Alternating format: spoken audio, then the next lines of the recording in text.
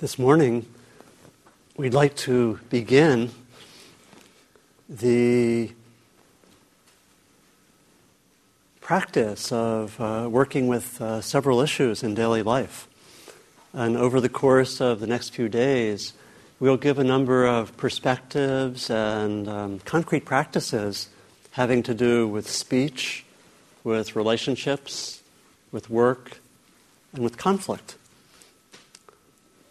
The themes are interrelated.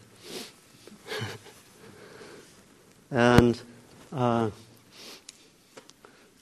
it's especially useful in moving to work with these concrete areas to remember the idea of the threefold training, which is the very traditional sense of how one would train as a monk or a nun or as a practitioner in Buddhist tradition for 2,500 years. And that threefold training really could be a way of having perspective or thinking about each of these areas of speech and relationships, work, and conflict. And those three areas, again, to remind us, are the areas of ethics, or working with the ethical precepts, meditation, and wisdom.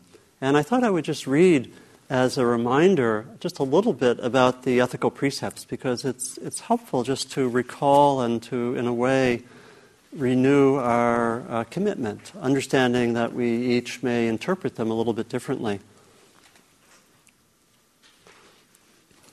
This is from the Buddha. He says, if anyone with a pure heart undertakes a commitment to virtue, it's another synonym really for ethics. We could also think of leading a life of integrity. If anyone with a pure heart undertakes a commitment to virtue or integrity, to refrain from harming and taking life, from taking what is not given, from sexual actions that lead to harm, from problematic speech, from not taking strong drink and sloth-producing drugs, that constitutes a sacrifice better than giving alms, better than giving shelter, and better than going for refuge. And elsewhere he says, the ethical precepts are a vehicle of happiness, a vehicle of good fortune, a vehicle for liberation. Let our virtue, therefore, be purified and shine forth. And so we can also consider that in each of these areas, the training in meditation is especially about cultivating mindfulness and cultivating loving kindness, precisely the practices which we're doing much of the day. And then in terms of cultivating wisdom, we can really consider each of these areas, particularly in the light of the teaching that Mary gave from last night, the teaching of the four truths, the four sometimes called ennobling or noble truths.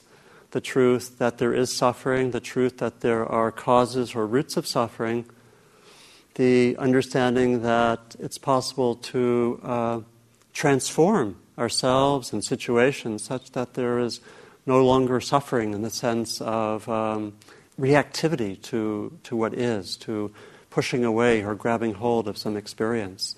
And then fourthly, that there is a concrete, very practical path of transformation. So today we'll focus particularly on speech, and we'll do this through some short talks and a number of practical exercises which you can take home. At the end of the morning, I'll give several handouts which summarize some of what we've done. So you'll have your little toolkit that you can take back into your problematic relationships of speech, which are waiting at this very moment for you. So speech is really a kind of foundational area, foundational practice that in some ways, as we work on speech, we also train for our work in relationships and work and in conflict. And so some of the practices that we'll do really will continue with in all of the days. I wanted to read first an understanding of what I like to call wise speech. Traditionally, right speech is the usual translation of what the Buddha talked about. Sometimes right has a little bit of a dogmatic quality, so I like to use the phrase wise speech. So this is what Thich Nhat Hanh said about wise speech. Aware of the suffering caused by unmindful speech and the inability to listen to others, I vow to cultivate loving speech and deep listening in order to bring joy and happiness to others and relieve others of their suffering. Knowing that words can create happiness or suffering, I vow to learn to speak truthfully with words that inspire self-confidence, joy, and hope. I am determined not to spread news that I do not know to be certain, and not to criticize or condemn things of which I am not sure. I will refrain from uttering words that can cause division or discord, or that can cause the family or the community to break. I will make all efforts to reconcile and resolve all conflicts, however small. That's one vision of what this practice of speech is, and it's such an important focus, such an important practice that we know that when we're not skillful in speech, one or two words can cause ourselves or others to be inflamed for weeks, for hours, for long periods of time. That we can, with our unskillful words, lead to conflicts. We know that words uttered in the realm of politics can cause wars, as well as bring about reconciliation. And so it's an incredibly important area. It's also possible that through our speech we can open up love, that we can transform conflicts, that we can heal. And we know also that choice words, a few words, can bring incredible relief to someone who is in turmoil at times. That a caring word, even just a few words, actually sometimes not even necessarily any words, just our presence, but words definitely can be incredibly healing. I like the phrase that I heard from, not directly, but heard of, from the great Jewish writer and mystic Abraham Joshua Heschel, who walked with Martin Luther King. And he had a phrase that he called holiness in words. That was what he aspired to with his own practice of speech, holiness in words. And I'm also reminded there's a beautiful Japanese understanding that every word has a quality of spirit to it. That with our choice of words, when we choose certain words, when we speak certain words, we pass on the spirit of the words. It's a beautiful sense of what's possible with our practice. And it's also a practice that is so central for most of us, I would probably say virtually all of us, that we talk a lot. And when we don't talk outwardly, guess what? We talk inwardly. We talk inwardly, if not all the time, a tremendous amount. And so if we can begin to have our speech become continuous with our mindfulness practice, continuous with our loving-kindness practice, guess what? All of a sudden, there are no more complaints of too little time to practice. It can really change things. What would it be like if you're talking 8 or 9 or 10 hours a day? Guess what? We can be practicing. We can in some ways, and it takes effort and time to remember to practice and to bring that quality. But potentially, we can be cultivating these qualities of awareness, mindfulness, loving-kindness, concentration in a good part of our days if we can learn to work more fully with speech as a practice. And so what we'd like to do today is to give a number of different perspectives. This morning, I'll particularly focus on 2 perspectives on speech, each of them followed by a practice, and we'll have time to debrief and talk about what it was like. I'll first talk about the core ethical guidelines that the Buddha gave when he talked about speech. Several directives, really, for how to consider, how to reflect on how we speak. And then we'll do an exercise or a practice that will work with those guidelines. And then secondly, we'll work particularly with cultivating mindfulness in speech.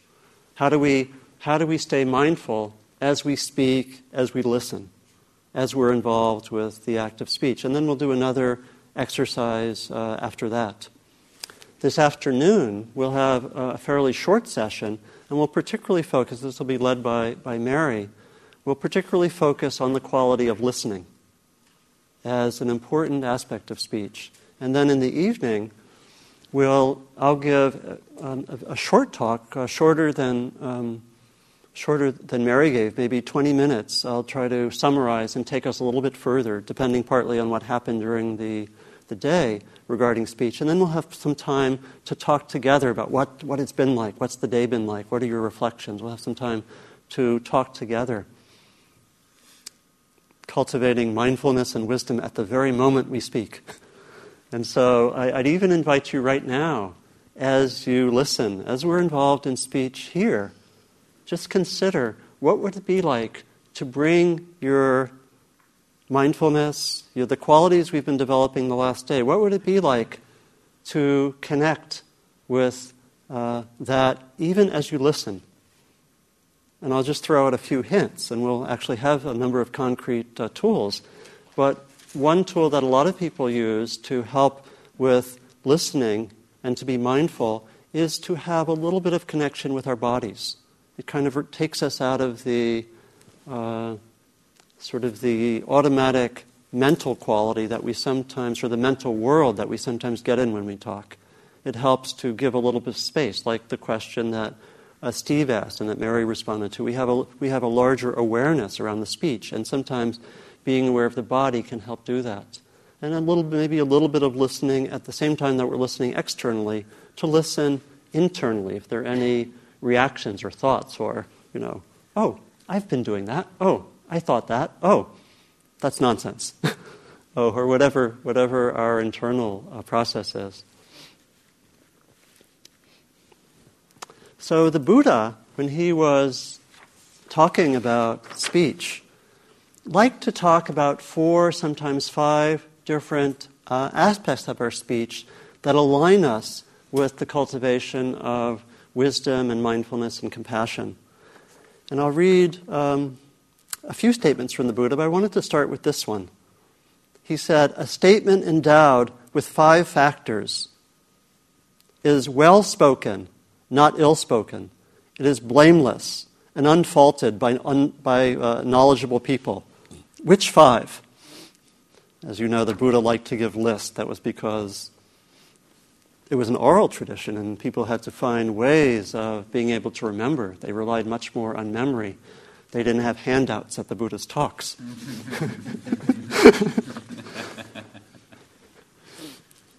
And so he liked to give lists. And here's a list of 5 aspects of speech, of right speech or wise speech. It is spoken at the right time. It is spoken in truth. It is spoken affectionately. It is spoken beneficially. It is spoken with a mind of goodwill. I'll read those again. It is spoken at the right time. It is spoken in truth. It is spoken affectionately. It is spoken beneficially. It is spoken with a mind of goodwill. And at other times he talked about 4 qualities. And what I'd like to do is to talk about, identify 4 qualities, which really in a way bring together 2 of the ones that were mentioned just now. But I find this a helpful way to think about these qualities. And those qualities are truthfulness, helpfulness, kindness or warmth, and then what we might call appropriateness, which involves good timing. I was talking with Mary earlier, and she said, good timing is really key for speech. So the last one is appropriateness, which can include good timing, maybe non-distractedness, sometimes having a clear intention about what we're doing.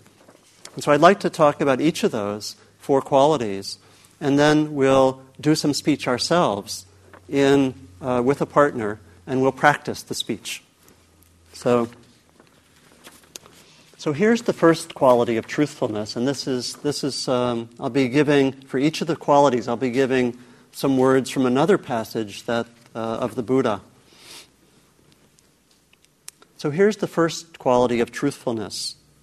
Abandoning false speech, one abstains from false speech. One speaks truth, adheres to truth, is trustworthy and reliable, is one who is no deceiver of the world.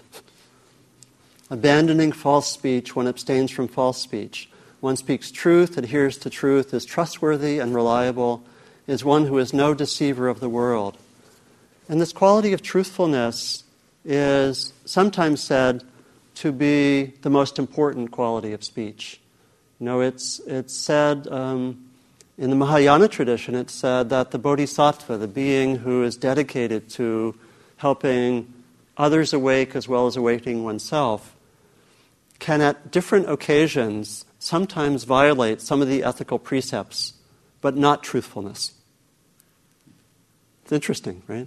Can sometimes do things which bend the rules for the sake of doing what's helpful in the situation, but one doesn't bend it with truthfulness. It's interesting. And when we look into truthfulness, when we take truthfulness as a guideline, we not only vow to speak truthfully, but we also, in a way, when we work with it, a lot of what happens when we work with these guidelines is that we start becoming aware, certainly of places where we violate the guideline, but especially places, I think, probably for most of us, where we go into the gray areas. I'm reminded a friend of mine has this wonderful phrase which she says she wants to write a book and possibly an article about speech, and the title of the book would be, "I know this isn't right speech, but..." A lot of conversations among Buddhists begin with that phrase. And it's actually an invitation to look at the gray areas. And the gray areas are the areas where we are, exaggerating, where we speak half-truths, where we don't say something important, where there are omissions. And maybe it can be not only in talking with others, but it can also be that there may be parts of our lives that in which we're not even truthful to ourselves. That this quality of truthfulness is not just towards others, but it's also to ourselves. Am I really being truthful with how important it is to do something, or this part of my life? Or am I really being honest about whether this part of my life is fulfilled? And so we can use the guideline of truthfulness not just to look into our speech, but also to look at how we are, as it were, in our internal speech with ourselves. We can remember that in a lot of the world, truthfulness is not always adhered to. You know, and we don't actually have to look too much further than our own government. That in some ways it seems that lying has become routine. It's sad to say. And I was reflecting some on something I read a few years ago when there was a case that came before the Supreme Court.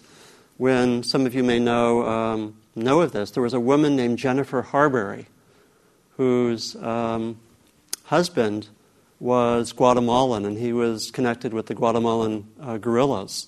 And he was eventually captured and killed by the Guatemalan military in concert with the CIA. And she pressed a suit because when she had gone to inquire of the State Department, they had not told her the truth. They had not told her, and that she was able to show that they knew that he was captured, but they would not tell the truth. And she brought a suit which went all the way to the Supreme Court, saying that a citizen has the right to expect truth from one's own government. And this is what. She lost. I'll tell the story. The government very vigorously argued against the idea that truth should be expected from the government. And this is the Solicitor General of the United States argued in the Supreme Court that this should be rejected because if government officials were expected to be truthful, they would that would reduce governmental candor because officials would fear being sued. And the Solicitor General said he warned the court to use utmost caution. This is a quote. He warned the court to use utmost caution before interpreting the Constitution as guaranteeing citizens a truthful response to inquiries from the government.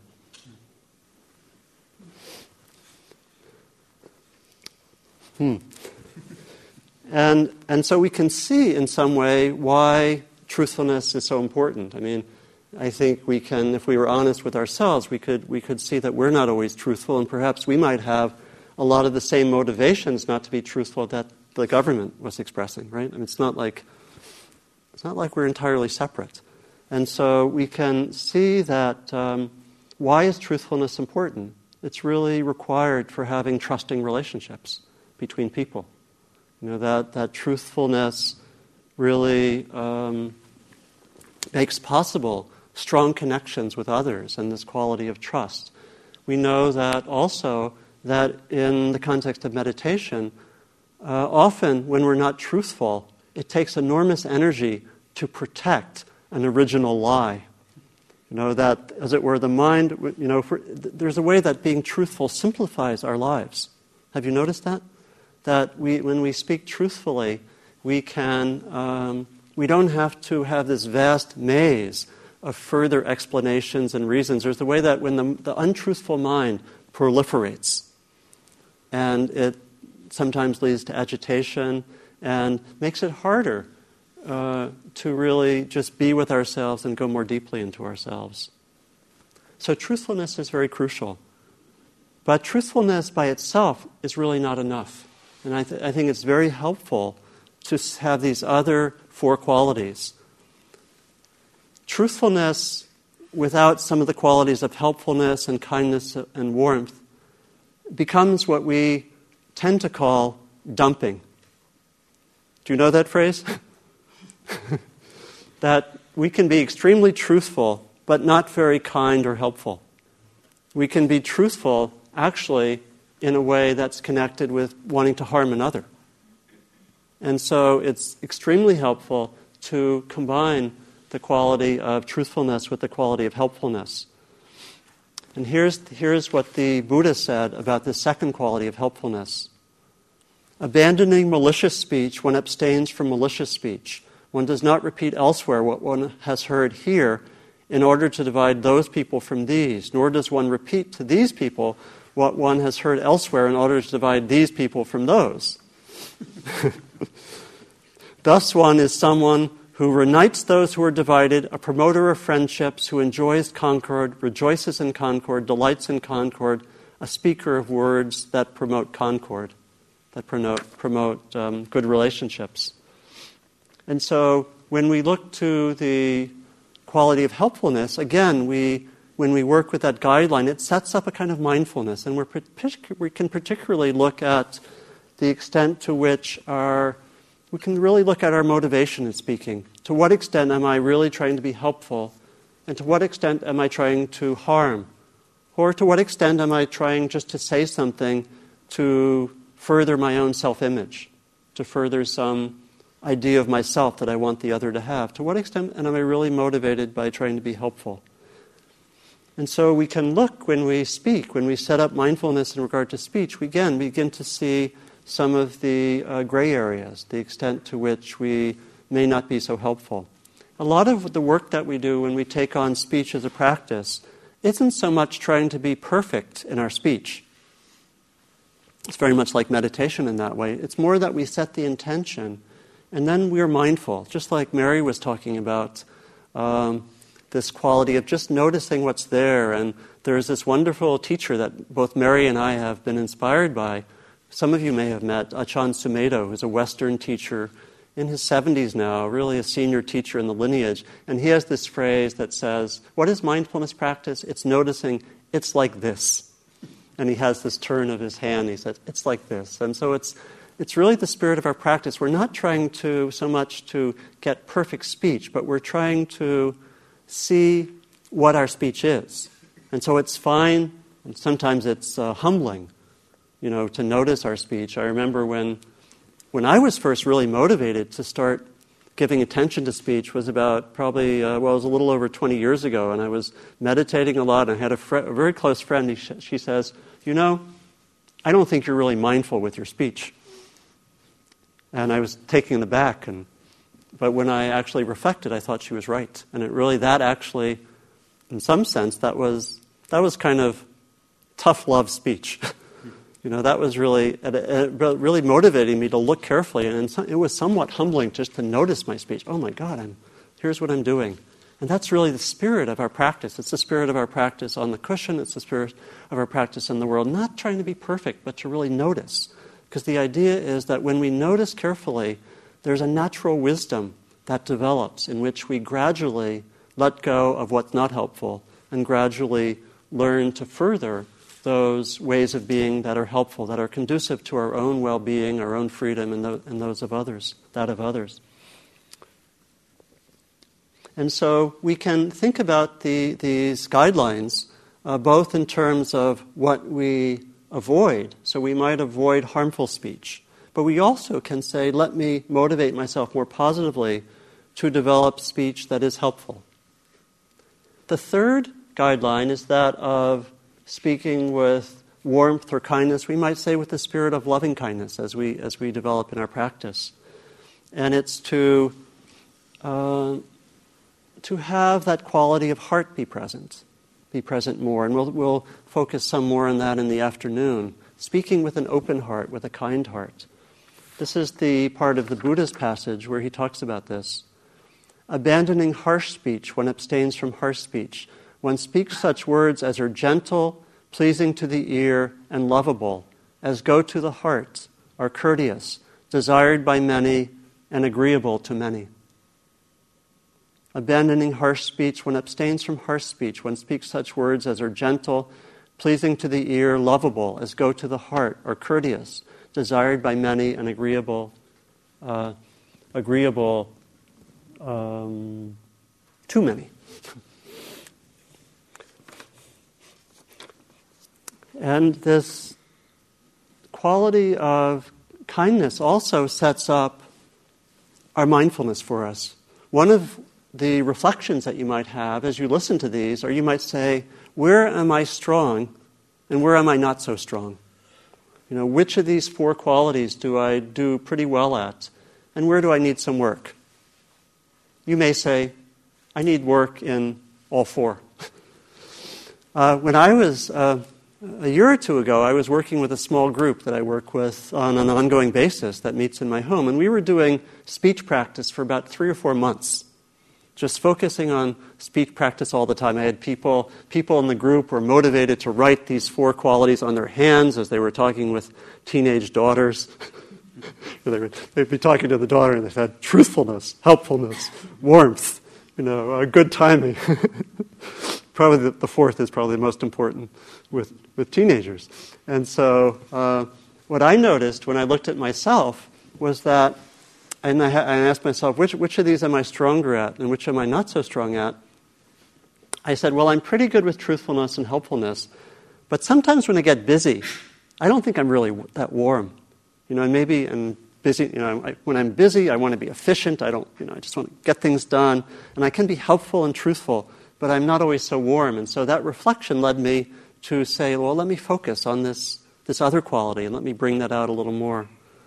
And so we can really look carefully at speech that isn't so kind, that may be harsh, or that sometimes may be sarcastic, that may not really have that quality of the warm heart. And again, just to look.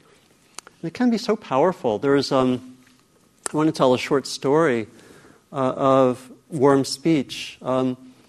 This is a story I heard from my mother when I was telling her that I was working with speech. She told me this story, and she was at a lecture by a man named Robert Lifton, who was actually one of my college teachers. I don't know if some of you know him. He's a psychiatrist who worked a lot on human rights and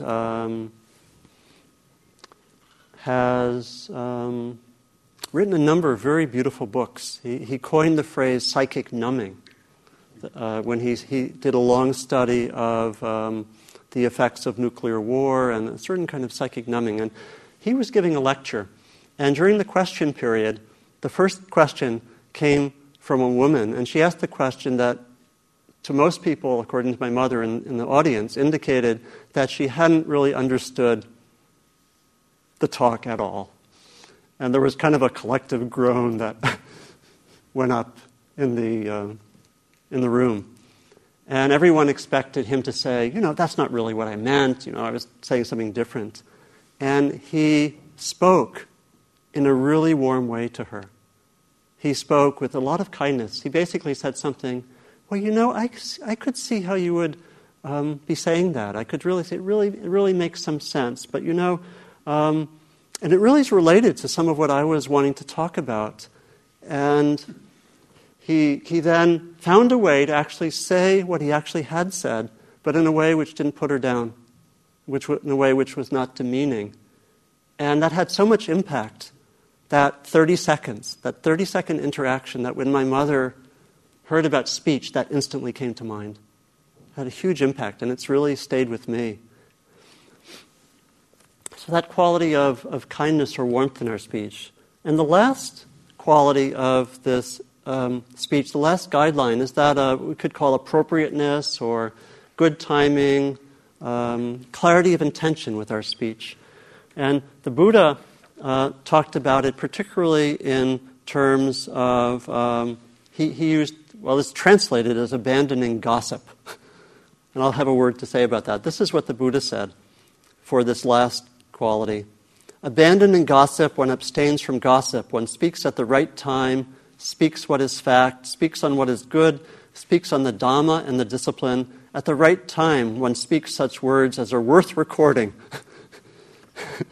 Remember that one? Worth recording. Reasonable, moderate, and beneficial. So here I'm particularly focusing on the question of timing, appropriateness, and the Buddha also pointed to the quality of being careful about being distracted. I would interpret his use of the word gossip more in that sense, that some of what we call gossip I think of as just passing along neighborhood news. I don't think that's a problem. But I think it's when we use gossip negatively, it points to the quality of just being endlessly yabbering. That's my technical definition of gossip, endless yabbering. And so it's a sense of, we can ask ourselves, when is my speech sort of distracted? When am I caught up in just talking endlessly? And we can think of, the use of the media in that way also. How much am I really using the media in a way to stay distracted, to not really be clear, to not really have a sense of appropriateness? And there are a lot of things that we can use to really work with questions of timing. I think having clarity of intention is a very good way to work with this fourth guideline. And so what I'd like to do now is to do a practice. And what I'd like to do is to have you, first of all, just take a moment for reflection.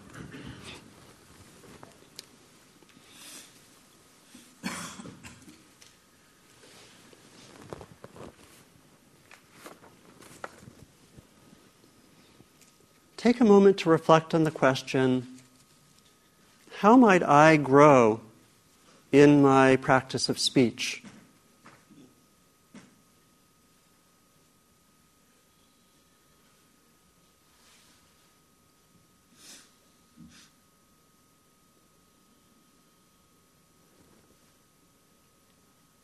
How would I like to develop more fully to have speech be a practice for me in my life, in my everyday life?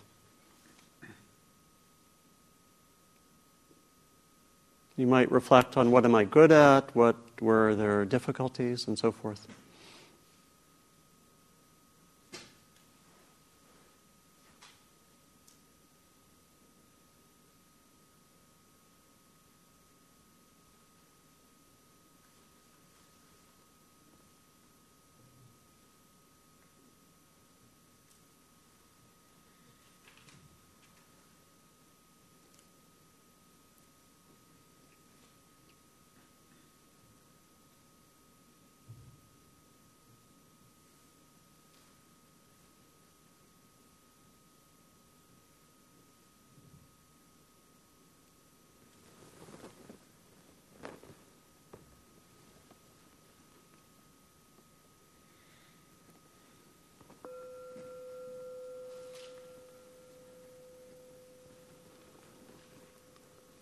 And to do this exercise now, I'd like to invite you just to find someone near you, and we'll have a dyad, 2 people together. So just find someone. Well, we were even until about 5 minutes ago. we have. So Mary, you could either go with someone, or we could do a group of 3. Someone just left about 5 minutes ago.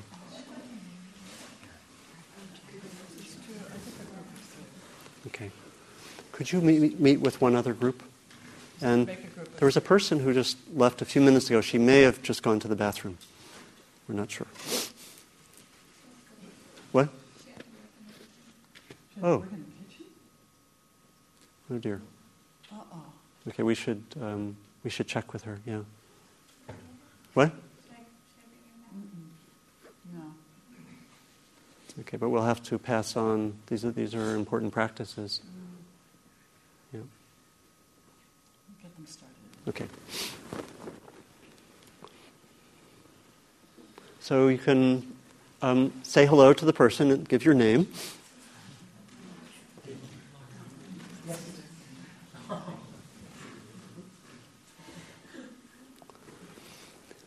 And what we'll do is each person will have a chance to be a speaker and a listener for about 4 minutes.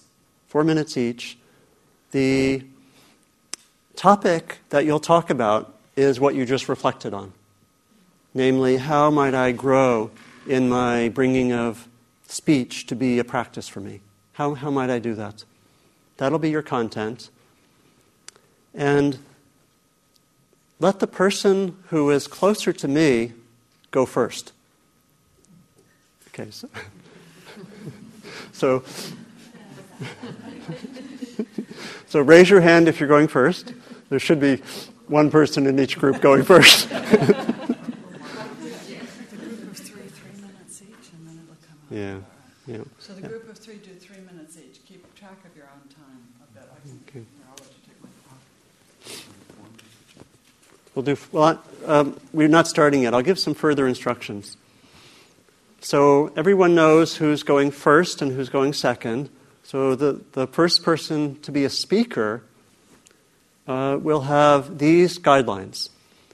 We'll have a moment to reflect on intentions right before we start speaking. And I'd like you to think about those 4 guidelines. Truthfulness, helpfulness, kindness or warmth, and appropriateness.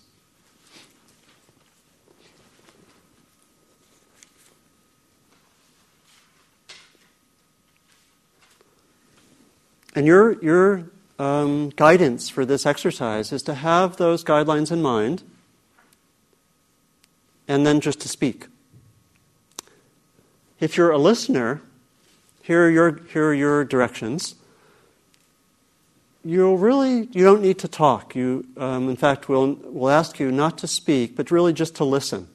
If you feel drawn to nod your head and say mm-hmm and so on, that's okay. But it's really just, you don't have to speak, it's just to listen.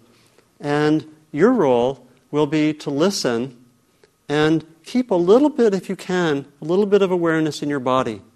And see if you can have a little bit of awareness of anything going on internally. And if you want to, if it's helpful, you can also listen with the notion of being kind and warm. But it's basically, your major role is just to listen carefully. So, any questions about the instructions? Do you tell us when the 4 minutes? Yeah. What I'll do is I will let you know when there's about 30 seconds left. I'll say 30 seconds left. And then I'll ring a bell at 4 minutes. And then we'll have a chance to switch roles. And then we'll have a chance to talk a little bit together in the group about how that was. Any other questions? Yeah. Can you repeat the question again? The question is, how would you like to develop further or grow in your own practice of speech? It might have to do with what you do well, where there are challenges, and so forth. And if you're speaking, you might want to also keep a little bit of attention to the body. We've been mostly in silence for a day, And sometimes, as we'll see, the grounding in the body is very, very helpful for speech. Please, was there another question? Yeah. Yeah, you first mentioned 5 factors and then it was 4 factors? Right. Stay with the 4. Ignore the other. Okay. Anything else before we start? Now we're going to work with intentions. And the group of 3, in between when you shift to another person, give about 30 seconds or a minute for everyone to set intentions. Okay, but I'll do that for the groups of 2. I'll do that myself. So I'd like you right now just to take a little bit of time to set your intentions. And you'll find that we'll do this a lot during these days. The setting of intention is a very powerful tool for daily life practice. So set your intention for the next 4 minutes. Your role as a speaker or your role as a listener.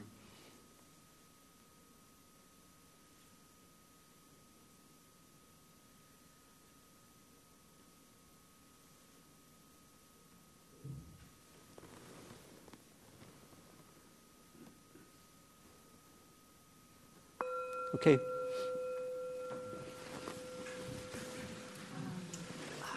I could go down.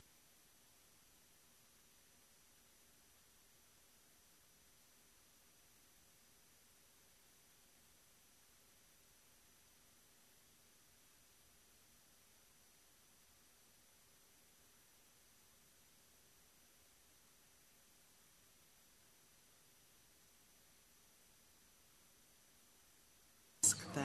Okay.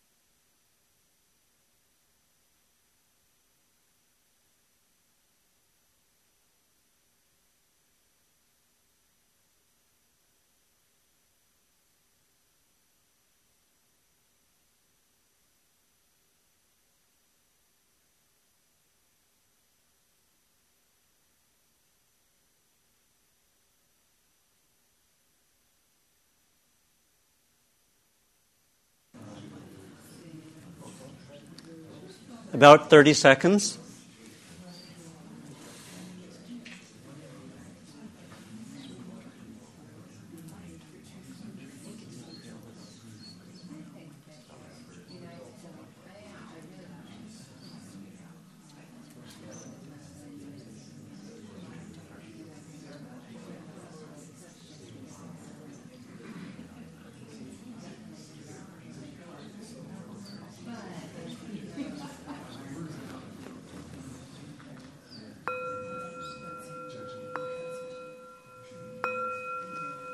So if you could finish your sentence, if you wish, and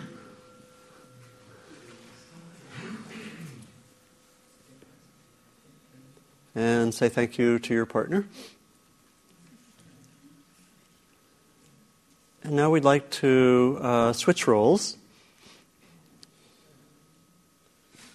So again, if you're a speaker, your directions are to work with your response to that question, how might I grow, how might I develop in my practice of speech?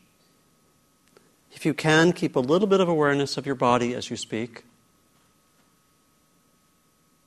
And work with the guidelines, the 4 guidelines: truthfulness, helpfulness, kindness or warmth, and appropriateness. If you're a listener, again, you'll be silent except for and nodding the head and so forth. And your role also is to have a little bit of body awareness and to, if you can, listen internally for any commentary that you have. So any questions about the instructions for the roles? Okay, so we'll take about 30 seconds, a minute to set intentions. So take time now just to set your intention of how you'll speak now.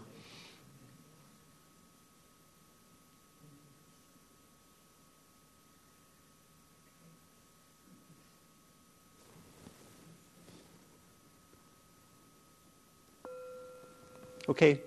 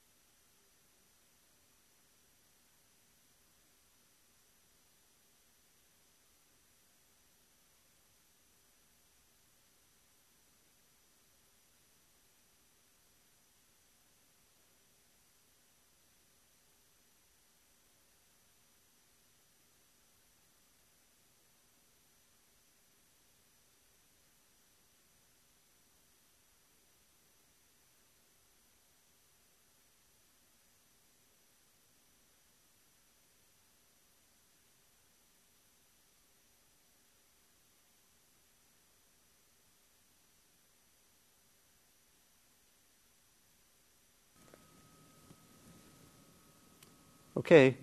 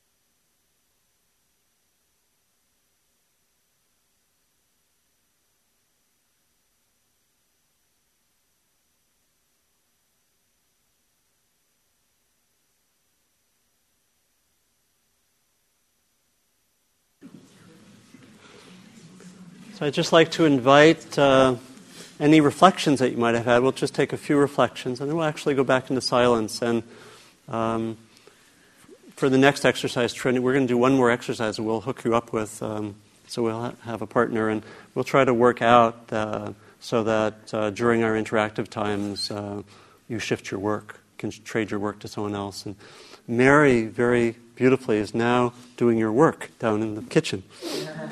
So we can thank her. But we'll work that out before tomorrow. And is there anyone who has a work between 4 and 5 p.m.? Okay, great. Oh, you do, Daniel.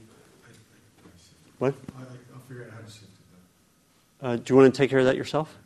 Okay. If there's any problem, let me know as soon as possible. Okay, because it's important to be here for the interactive times.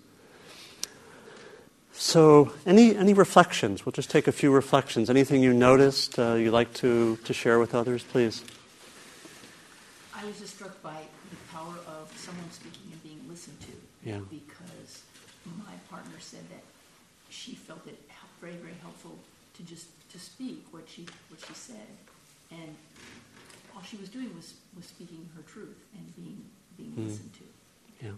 In the silence, there was no questions, there was no conversation whatsoever. It was Yeah. simply herself speaking her thoughts out Yeah. loud, and Yeah. she found that very helpful. Yeah. Power, did everyone hear? Okay, yeah, it's just very powerful. I've heard it said that what we most want in all of our lives is to be heard and to be cared for. And that's it. And this is a big piece, so please. Yeah. I thought it was helpful to set the intention as a listener first was good, because oftentimes I'm thinking about what I'm going to say rather than listening. And so that made me a better listener. Thanks. Yeah, I hope something that we all take home a little bit in a little deeper way is the power of intention. And just even the 30-second setting of intention in daily life activities is incredibly helpful. Please, Kim. We were reflecting on just how hard it is to stay in your body while you're talking. Yeah. And for both of us, it was a little bit easier for the listening, but there's something to do with the talking. As soon as my mouth opens, it's just like my awareness in my body just kind of disintegrates. And that's something which can be developed through intention and further training. Yeah. Please, Eric. Yeah. I noticed my strong tendency to match or mirror how I'm perceiving the other person in terms of gesture, facial expression, tone, and all the rest. And having spoken first, I spoke more from a sense of where I was, but I notice also how much I tend to project myself as I imagine the person might want to hear me. Yeah. So did anyone else notice a few of your own psychological tendencies? So this is mindfulness practice, right? And this is just and so much of this is just giving the attention to the process, which we don't normally do. Yeah. Please. Just one point, it was quite hard to be truthful with yourself. Yeah. How you feel when you often don't. I don't know very much about myself. There's a whole lot I don't know. So my motives are often obscure to me. So it's quite difficult to be truthful. So that's a big one. That's a big one. But thank you for. Did everyone hear? Yeah. I think that's an important point. David, it reverses by itself. Okay. And just to say that sometimes I think what we can do is be as truthful as possible and open to the notion that as the conversation goes on or as life goes on, you may suddenly realize, oh, that's not what I am or who I am or what I need to say. I need to say this. And then the truthfulness is in the willingness to change and to say, well, this is, actually that wasn't quite right. Now this is right. And I think, my sense is that's true for all of us. As we grow and age, that different layers show up. So you do the best you can. Please, David. Yeah, I just wonder about the difference between different types of conversations. Like in this particular conversation, I was really trying to go inward, really reflect on me and who I am. Yeah. And I actually kind of lost awareness of my partner. And I don't know if I could have done that with a tape recorder in effect, as opposed to if I was dealing with something between us or that had potential for conflict. Then I would want to be much more riveted on my partner. It's about us as opposed to this. I took as about me more. Was this as a speaker? Yes, as a speaker. Right? Yeah. As a listener, I could have definitely, I was absorbed in what he was saying. But as a speaker, I was really pretty much just going more and more inward, and I lost the sense of both my body and my partner. I don't know. Well, I think that seems helpful because there are different kinds of speech, and it seems like it would be appropriate to have the degree of attention to the other shift depending on the intention or the purpose. So that seems like something helpful to note. It's not as if we should always have have the same model, right? So that be one or two more. Yeah, please, Jeff. Didn't really talk about this, but becoming aware that maintaining the same intention throughout a conversation is a challenge. Yeah. Given some overriding, let's say, need to project something positively about myself. Yeah. I find that another's reaction to what I say often changes my intention in the middle of a conversation. Yeah, yeah. Did everyone hear? I maybe speak loudly loudly enough so I won't have to repeat that. But I think that's good to know people are hearing well. So again, intentions are about inclining ourselves in a certain direction, and it's a practice just to work with intentions. It can be, like we were saying in terms of meditation, that we continually redirect ourselves. And it's not about producing perfection or producing, complete achievement according to some criterion. And also that we, in the course of working with intentions, we open up things that we notice more. We notice, and so it's great that you were noticing what you're noticing, and that is common. Yeah. Do you want to add anything, Mary? We have a piece of business to do that we need to do before noon. Okay. When you're ready. Okay. So what I'd like to do is to have us go back into silence just for a moment.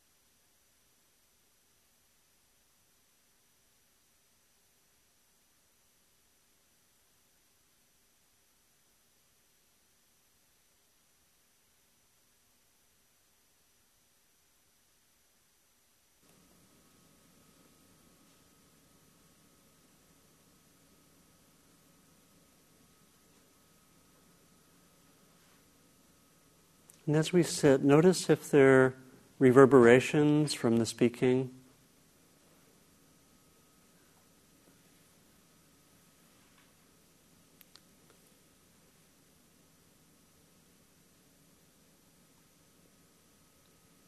Notice what's happening, if there are thoughts or memories or ideas. Just to notice and very gently to return to breathing.